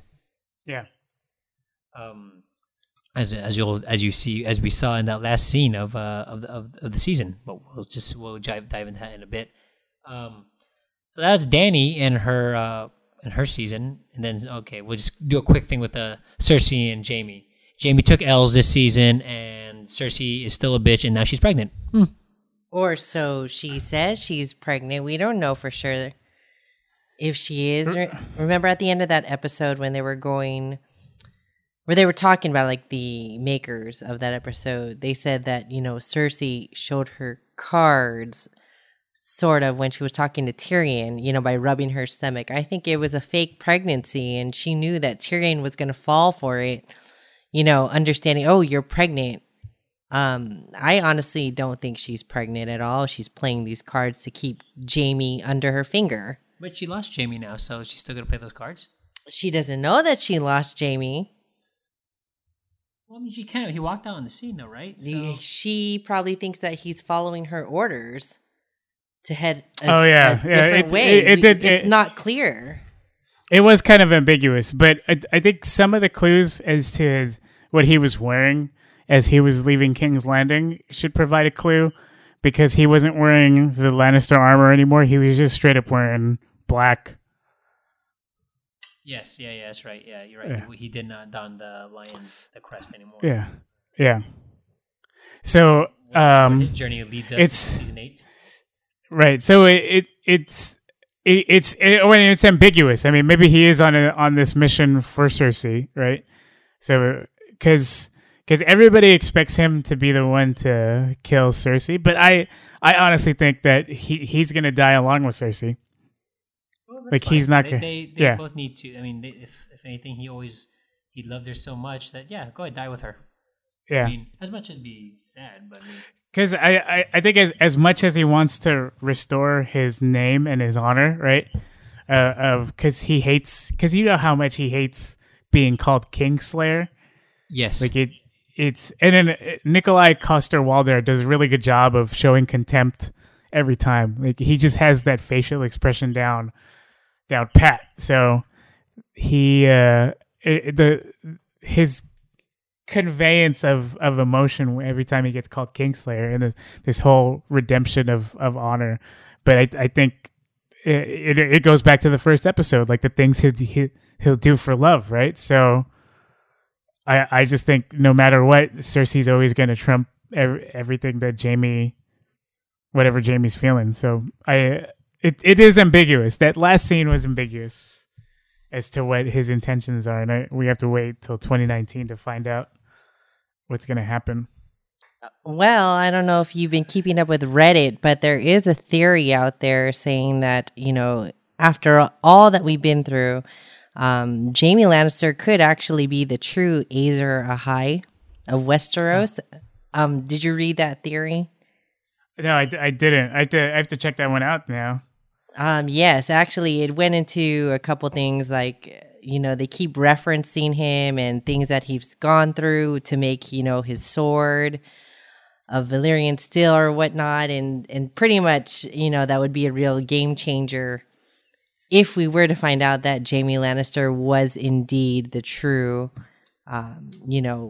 prince or leader to come based on, everything. Or if he's the Valonqar, like the true Valonqar. Yes. Yeah. Yes.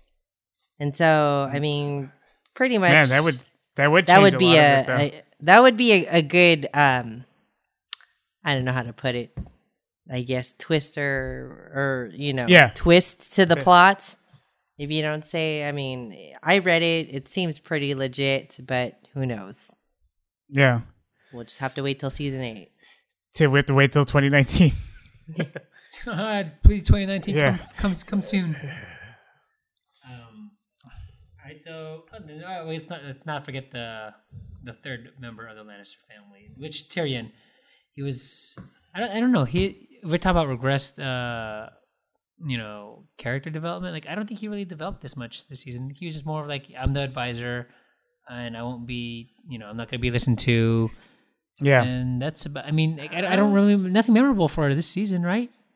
I beg to differ and say that he actually did develop his character. I think we're getting closure to a lot of the open items, most in particular that scene between him and Cersei talking. He finally got a chance to get everything that was, on his chest, off his chest, and really put her in her place.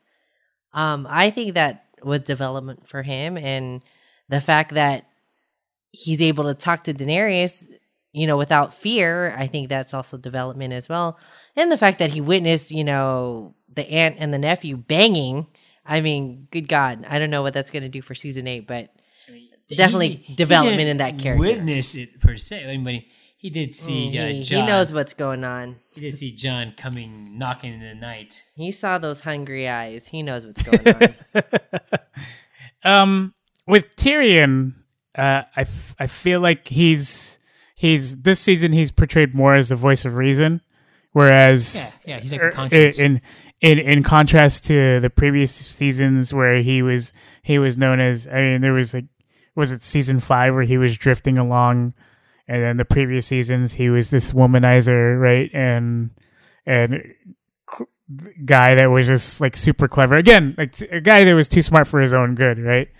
Well, I just think the switch. Someone who was into, I wouldn't say selfish, but he was like, no, I was like, I'm just gonna live up my life. Like I was, dealt this hand where I'm, my family, treats me like crap.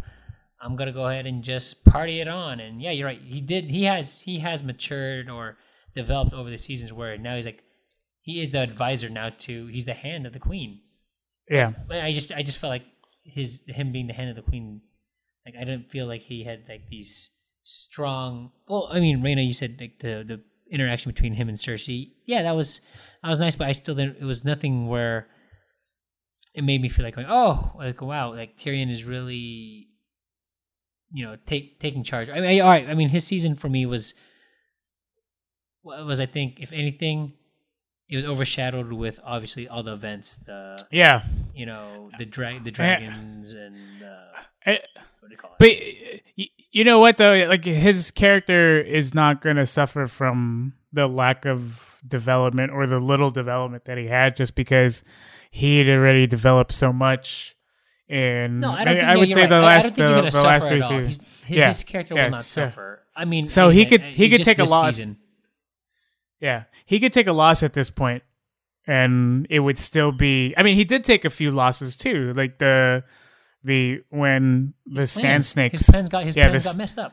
Yeah, the Sand Snakes got taken, and the Lannisters weren't at Casterly Rock. Like, Jamie Lannister totally did the Robb Stark thing where they went where they weren't going to be, and they went over to Highgarden when everybody was ambushing Casterly Rock. So, I think as far as Tyrion's development, I think it just showed more of his vulnerabilities and how he's so unfamiliar with this advising role, and then I think the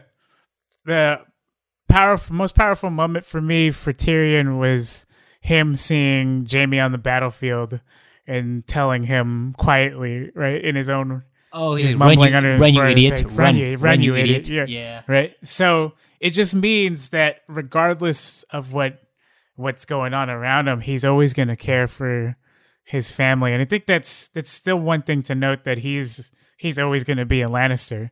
So you're right. Yeah. When he had that conversation with Cersei, yeah, and he's like, "Oh, you're pregnant." He kind of showed it. He kind of softened up as going, "Oh shit! All right, well, you're still my sister, and that's still gonna be my family." And he even said, "Like, going, you think it didn't hurt me knowing that your children are dead? My nephew, my niece, you know?" Yeah. Like you're right. He still has that connection between them. Like, and he's still. And it's not like he's like going, "You think I like being blackballed by all you guys?" Like, no. It's like you're putting me in a situation where and you are, obviously are not in the right with the way you're trying to run things around here. But that scene also where they have that secret meeting with Jaime, and he's trying to explain himself too. I just think that there's still a big part of Tyrion to where the loyalty still lies with the family. I think that's going to create an even more issue if it does come up in that sense, because I know he's faithful to Queen Daenerys, but I mean, sometimes family's thicker than anything, like blood is thicker than water. And so I think that the ambiguity of that last episode where he's looking in, right? It could be from a number of things. It could be the fact that his advice isn't going to be taken as with a lot of weight behind it, because now Jon Snow is sort of in the way, and he'll probably have a say on one thing or another. And another thing is maybe the deal that he struck with Cersei is somewhat going to betray Queen Daenerys. So yeah, you're right. I mean, the look had everything that was tossed in the air. Like, oh, is that a look of betrayal that's going to happen, or is that a look of like going, oh, all right, of contempt? Yeah. Well, all right. Well, you said it. You said Jon Snow, so let's take it on home with him. This was another season where I felt like, this is a Jon Snow season. Oh, it was totally a Jon Snow season. And I mean, if that last scene wasn't you telling it was a Jon Snow season, then God knows what you were watching then. Yeah. I think he was actually the one who benefited greatly from great character development, because it showed his leadership skills, especially in the beginning. That scene up in Winterfell where he forgives the Umbers and the Karstarks for something that their father did, whereas Sansa just wanted to execute them or excommunicate them from the north, right? So, I just think it shows Jon Snow's ability to lead. And it sets more of a precedence of his character and his honor, right? Even though he's done some pretty shitty things too, but I think he's probably in the best. Yeah. Oh, sorry. Go ahead. I think he's in the best position to lead at this point. Anything. Well, speaking of honor, he was like Honest Abe during the meeting with Cersei and everything. He straight up was like going, I'm not gonna go ahead. I'm not gonna bend the knee. I'm not gonna put my allegiance to you. This is like, just say it. They were all looking at him going, dude, just say what she wants you to say, so we can go ahead and have her on our side and move things along. And he just was like going, no, I have principles. Like going, no, I'm not gonna say. If you start with one lie, it will lead to another, to another, to another, to another. Yeah. And exactly. You have to, you give it up to the guy who says like, no, I'm going to stand by my word. This is, I believe this is lies is what got us into this and gets us to this situation. Like going, like I'm not going to add on to it. This is all you're going to do. Like one lie will lead to this, and then it would just ball up again. It will be a circle. I would have to say that's his naiveness showing. That isn't necessarily a strength. I actually think it's a weakness, because he's so naive. He's so into the truth that he doesn't know how to play the game. And I guess we'll find out in season 8 if truth wins. But I mean, he's a great leader, but I just don't know if he's witty enough or smart enough to be that leader to bring them all the way through. He's got a lot of heart, is basically what he has. But I mean, since only heart can take you so much. That's, We'll see. Don't tell that to Rudy Tomjanovich. Never underestimate the heart of a champion. Yeah, got a Rudy Tomjanovich going in there. Yes, for anyone Nice who's reference. this sport. Yes, thank you. Rudy Tomjanovich, who happened to be a coach for the Lakers for one season. Just saying. Oh yeah, you're right. He was. Yeah. In the 2004 season. Yeah, well- Reyna, you do bring up a good point. Like, I think, his like unwillingness to play along with politics, right? But I think that also serves as a strength, and maybe his version of leading is because you know how up in the wall they democratically chose their leader, right? And I think his version of leadership is them quote unquote breaking the wheel. What if they at this point they institute kind of like a constitutional monarchy or an actual democracy where the people actually choose to lead who they're going to lead. So It's a good point. Very good point. yeah. Yeah. Well, how about John and the Suicide Squad? That's who they are. Not the Avengers. They're the Suicide Squad, because that was a suicide freaking mission when they had to go on the other side of the wall to go get this get themselves a white to proof for Cersei. And when he went over there and he took that when those doors opened up and you just saw it panning to the Hound, to Jorah, I was like going, oh my god, To Beric Dondarrion. yeah, oh my god, I was going, yes, I was going, the ultimate team is here. And but I also got afraid though when I saw that. I was going, oh shit, when are you gonna die? Yeah.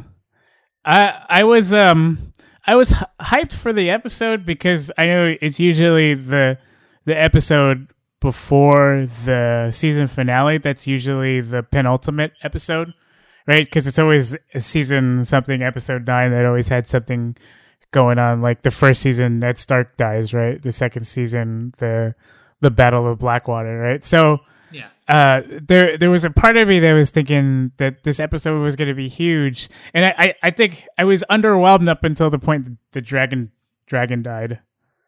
So I did appreciate the team getting together, but I was always so confused that there were these faceless wildlings that were with them that I didn't realize were with them because I thought it was just them 7 Oh yeah, only. yeah, you're right. I thought there was only the 7 of them, and then like when I started seeing like bodies start getting killed, I was like, oh my god, who the fuck died? Like, who was that? Yeah, who was Tormund? that? Who was that? Yeah. Oh shit, was that Yeah. Thoros? I was like, no. Like, oh no, it was just a throwaway. It was a red shirt basically who got killed. Yeah, it was a red shirt. But well, actually, you know what? Out of that little Suicide Squad though, dude, how badass was Beric? Oh, Beric was awesome.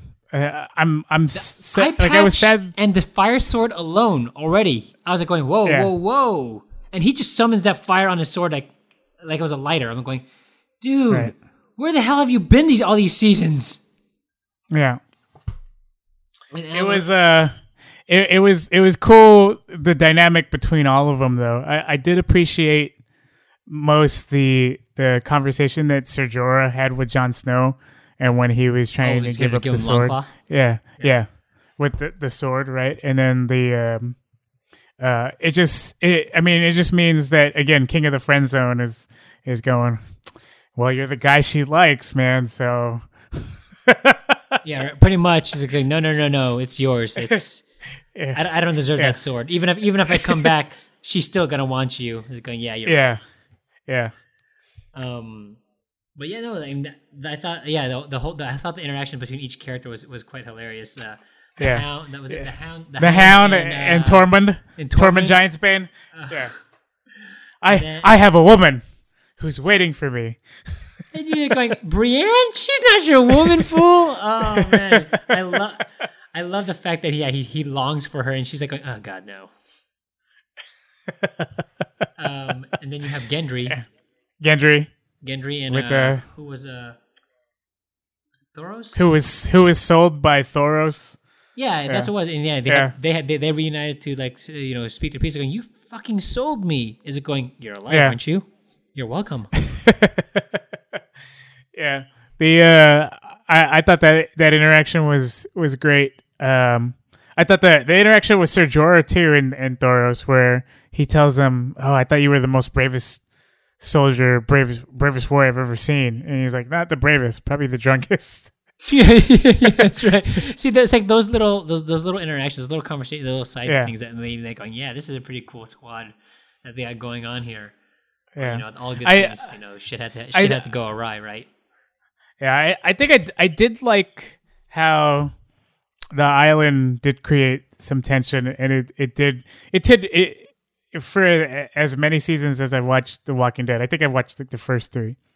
Right, it did evoke that emotion where they're just chilling there and they're surrounded on this island and they're stuck, right? And so I did like that, but I was thinking it took these guys days just to get up to this point, right? And then Gendry gets back to Eastwatch like within 45 minutes or so, right? And then these ravens that they send out from Eastwatch, they get around hella quick everywhere, and so. I was thinking the whole time span, and it was just the concept of time. Like what turned was just going. They should have been stuck on that island for days, right? But then all of a sudden, Queen Daenerys is on her dragon within a day, and I was going, man, those are some fast ravens. Well, you know, she went downwind, and she said, whew. Yeah. But no, and then you know what I have to say though about this, and we'll go back to Jon being his kind of like naiveness or arrogance. Like, I mean, I kind of blame this asshole. I'm not gonna call him an asshole. I kind of do blame. I do blame him for Visceron's death. Like, get on the fucking dragon and go. Like, no. I'm gonna go ahead and clear a fucking path for you guys. And after I've already killed 10 of these little walkers, I'm gonna kill another 20 to go make sure you guys. If you just jumped on the dragon when you're supposed to, you've been like scot-free, gone. Yeah, and Viserion would be alive. But no, he wanted to fucking show off in front of his fucking girlfriend and they're going, "Hey, check it out! I'll beat all these." You like that? You like how I beat all these fucking White Walkers' asses? Yeah, that's what I thought. But if that didn't happen, then we wouldn't have Uncle Benjen with his.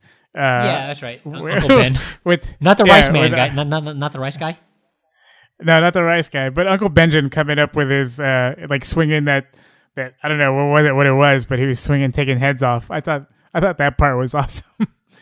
Oh, you mean when Jon, once again cashed in one of his fucking cat lives? Because I thought he was dead again. How the hell do you go underwater, being pulled by all these White Walkers, but yet, nope, I got it. I'm good. You should have died in hypothermia.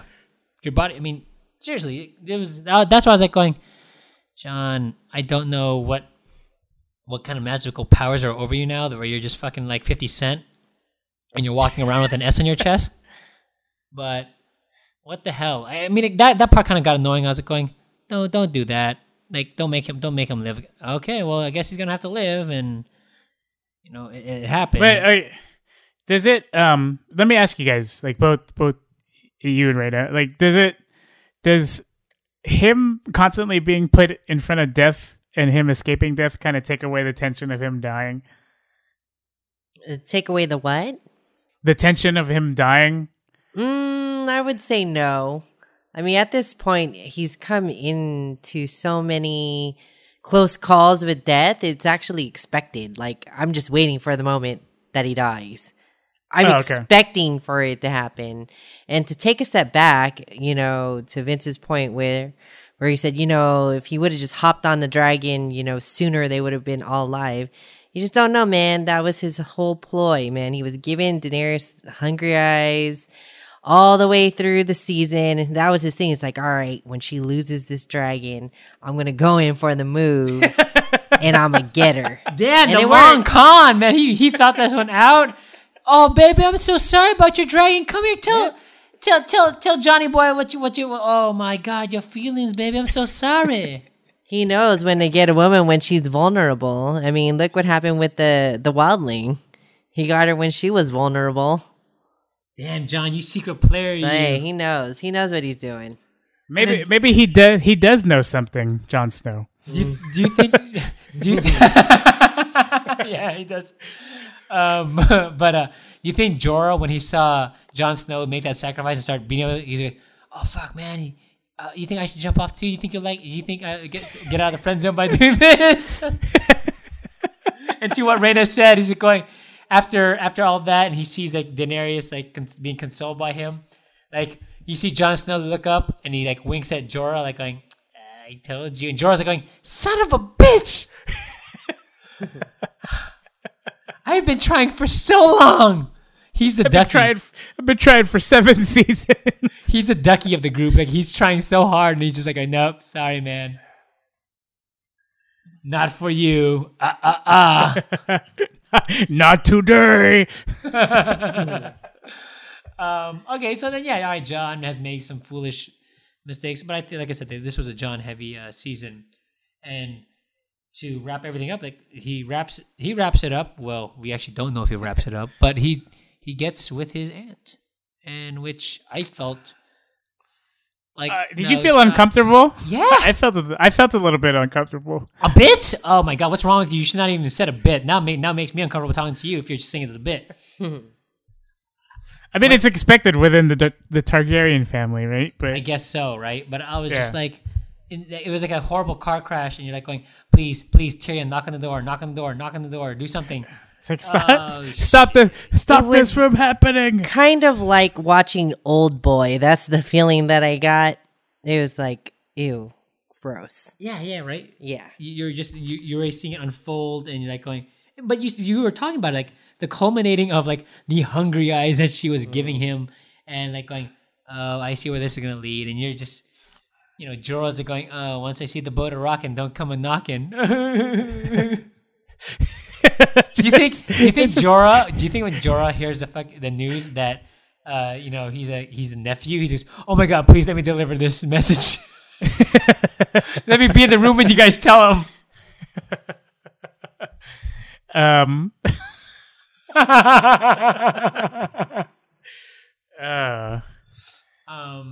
Okay, so that was basically season 7 in a nutshell, and now we're gonna have to wait 2 years or a year and a half until a year and a half apparently. Well, it's fine because that means one more Comic-Con with them, right?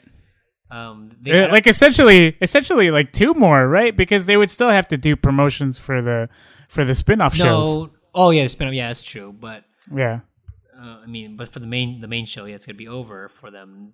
They'll have the curtain call, and I don't know. I would still want them to make appearances out together, kind of just a farewell tour. Oh, maybe they might do something. I don't know. It would be cool if they did. I mean, it's such a great show. Yeah. All right. I know we've peppered in throughout this episode the things that we might expect in season 8, but do you, Rhaena, or do you, Vince, have any speculations as to what's going to happen in season 8, or how things are going to go down, or what you think the ultimate goal is going to be for season 8? I'm afraid they're gonna just like blow this fucking thing up and say, going, the White Walkers win, game over. Like going, this was all bullshit.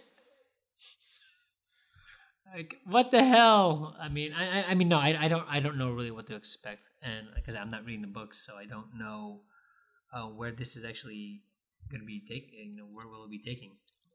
My take on it is that in the end, this is all just going to be a dream by a boy looking into a snow globe. And that's how it'll end.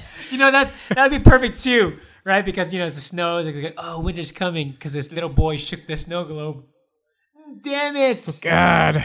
There is actually a theory to that, right, Rhaena, that you're speaking of? Like, good St. Elsewhere reference, by the way. But there's this thought that you remember in season 1, like if you go and rewatch season 1, there's a scene before they leave for King's Landing at which Ned Stark is staring into the Godswood, right? It's just an inexplicable scene. It's just him staring into the Godswood, and then it moves on to another scene, right? So there's this thought that actually everything that we're watching is all in his head as he's staring into the Godswood, and season 8 ends with him making the ultimate decision not to go to King's Landing because he thinks, right? Do not, don't. Yeah. That would be wow. I don't know what Yeah. to say. That would really be wow. No, it'll be not. Wow, I'll be like going, fuck you. What? You tell me this is all an imagination, like an elaborate imagination from like, well, what if? Like this was Yeah. a long what if the whole time. Yeah. So the thought of it is somehow Ned Stark gets the powers that Nicolas Cage had in Next, right? And he's able to dodge everything. Okay. right. So it's I don't know. There's that thought to that's how it's gonna end, which is bittersweet, right? Because we've grown along with all these characters, only to have it. We're back at season 1, and he just I says, don't want this thing to be like Lost. I don't want it all of a sudden like you're gonna end it. Oh, I'm sorry, you haven't watched it yet. But yeah, I don't want it to be like that. I mean, you know what? I'm not worried because obviously there's a book already and the writers and everything. This is smarter writing than other shows where I'm gonna try and compare what their endings were like and how they're robust. But what do you think? the whole snow globe. If it was it's just a little boy looking into a snow globe, like I would literally do a standing ovation, going, "Well done, DB Weiss and David Benioff. You tied everything to St. Elsewhere." And now Emmy, you get an Emmy. you get a lifetime achievement award. Oh man, the ultimate troll fucking show. Oh my god. Yeah. Oh man. Like it's actually some kids. Like it's really like a kid looking into a snow globe, waiting for his friends to come over to play Dungeons and Dragons, right? So and he just comes up with this whole. That would put me. They would go. All right, I'm in for whatever you guys gonna give me.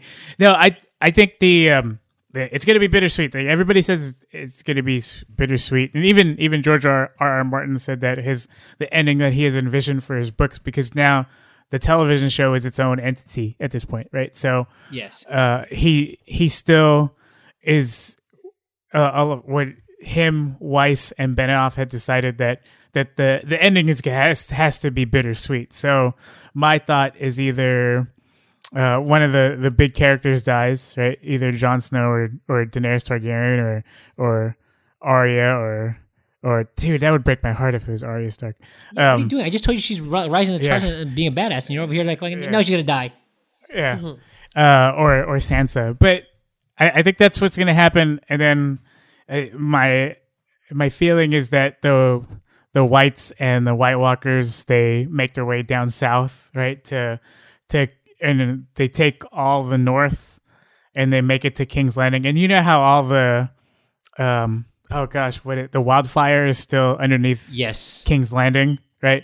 I just think the only way to defeat them is if they just set off the wildfire.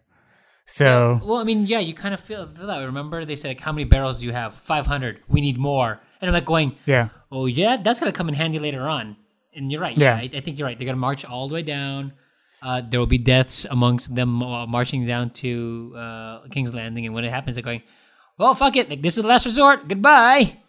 Yeah. So there's the Iron Throne will be left standing, but there'll be nobody who will be subjected to the throne, right? So it's just who's there was really no true ruler. There was no reason for the whole madness in the first place because it ended up being yeah. So I just think that's going to be the bittersweet way, and then the you spoke about it earlier, but the fan theory of Bran ultimately becoming the Night King makes sense because he can warg into the past, and he can become different people in the past. Yeah. As evidenced by the Hold the Door episode in season 6, but I think I think that's the one thing that I think that's true. It's like he ends up becoming the guy who becomes so in essence he'll be the dude playing another dude. Actually, you know what? I'm actually hoping in season 8 they'll show that Tormund and what's his name, survived that whole wall coming down. Oh yeah. Because I'd feel like if they were just to die like that, I feel that was like an unjust death. Like, oh no, they deserve like a more heroic You're death. talking about Tormund and Beric Dondarrion? Yeah. Yeah. Like I want to say, like, if they were gonna die, like have them die. Like they come out of the rubble when that thing happens, and then they go into a fight with the White Walkers and they die. At least give me that. Don't give me like, oh no, they just fall into this fucking wall of this shit and that's it. Yeah. I'm hoping for that. What would you guys feel? I know we got to wrap it up soon because it's already like almost 1 a.m. But what would you guys feel if we did see Ned Stark and Catelyn Stark again? Because with As Bran's ghosts ability, or as no, as because you know how Bran has the ability to travel to certain points in time and witness firsthand, right? So, I mean, I think it would be more of a fan service than anything. I don't think it would advance any story at all, but just to see them one more time before the show ended. Yeah, that'd be nice. Like some sort of like a far off scene, like he's just watching them from afar, and you just see them like and he kind of like, oh, my like my mom and dad before all this happened. Yeah, that'd be nice. Yeah. But I don't want to be like forced, obviously either. Yeah, I don't want it to be forced, but I would like to see that happen just because I think Sean Bean, I mean, he was the one that started this whole show, so pretty much, yeah, you're right. Just to see him one more time would be great. It would be a fan service, yeah. Well, that was season. Okay. And the last thing, when we're wrapping up, like, what did you think of season 7 out of all the seasons? Like, how did you feel for it, Reina? I would. How did the scenes go? No. How did the season? I'm sorry, the season of season 7. I would say season 7 was pretty much a lot of closure to open storylines that we're seeing them wrap up, and I would say it's pretty much built up the tension for season 8, and I wasn't disappointed. It was great. That's good. Yeah, no, I wasn't disappointed at all either. I wouldn't say the best season, but no, it feels like a lot of gratification in this season. Like Raina said, like you just saw a lot of things close up, and yeah, there were some happy like a lot more happier moments this season. Where I was like, oh, thank God, like there's a reunion here, or this person's dead now. They got theirs finally. Yeah, you're feeling like, okay, like the good guys are starting to win some now. But yeah, no, I thought it was a great season. Not to wait for season 8. How about you, Anthony? I love this season because it kept me wanting more and more, which I was longing for the 10 episode seasons, but I think the 7 episode season was just right. Yeah, I don't feel like it suffered by the shortage of episodes. Yeah, but I do miss a lot of the story development and the quote unquote lulls that some seasons had, because you needed to display the acting, or you needed to talk about this person's story. So I still hold season 6 a little bit higher than this season, but I love this season nonetheless. It was great. Yeah. I can't wait for 2019. Woo! Any parting shots as we say goodbye to our listeners? Anthony, what are you? Where are you at? Where can people find you on the Instawebs? On the interwebs, you can find me at Mersant on almost anything: Instagram, Twitter, MySpace, LinkedIn. I don't know. Yeah, you could do that. You could always you could email us at keepingitnerdpodcast@gmail.com. I'm still working on the website, so be on the lookout for that. And then Vince, you do all the plugs for all the platforms we're on. The platforms that we're on, we're on Google Radio. We're obviously on iTunes, Stitcher. Hopefully we'll get on some other platforms, but that's right. But please rate, subscribe, and comment. And we're also on Instagram, Keeping It Nerd, and we're on the Twitter, Keeping It Nerd. I myself am on Twitter as Vinsanity09 and Instagram vmastajo09. Raina, would you like to divulge any of your information, or like to keep yourself private? I would actually like to keep myself private. If you follow Vince, then you'll pretty much know what my handle is. That's true. That's true. Okay. Any more thanks that we have to? I don't want to leave anyone out. I don't want to be an Oscar. Wait, I forget to. wait. You guys mentioned the dogs, and they each have their own social media. Oh, that's so right. Our daughter will have. I think so. We have on Instagram. They both have Instagram. So it's bishop.thenerdski third ski. Wait. Bishop.the.nerdski. Don't forget that extra dot. Oh yeah.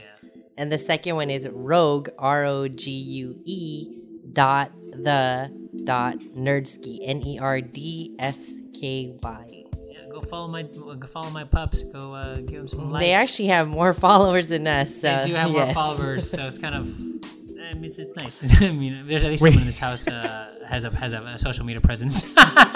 we need to ride their wave of I know, right? popularity. I'm gonna try and get some of those dog listeners over on our end. But yeah, here's to 2019. I'm Vince. I'm Anthony. Keep it real. And keep sorry. it nerd. Oh, what did we mess up? Sorry, I missed you guys. No, let's try that again one more time. No, I'm not we'll going put to this in say the anything outtakes. now. We'll put this in the outtakes. Don't worry. Shh. I'm We'll do this setting again. No. You have to. You're No, a I'm guest not listener. saying You have to anything. say goodbye to the listeners. Listen No, right I'm here. not. Shh, I'm shh, not. shh. No, you have to. Ready? All right, here we go. All right, this is Vince. This is Anthony. Wow. I told you I'm not saying anything. Go ahead. Do it again. Okay, we're going to do this One more again, time. Anthony. Me and you. Here we go. Okay. You're keeping this in here. All right. Well, everyone, thank you for listening. Once again, rate, like, subscribe to our podcast on the different platforms I had mentioned before.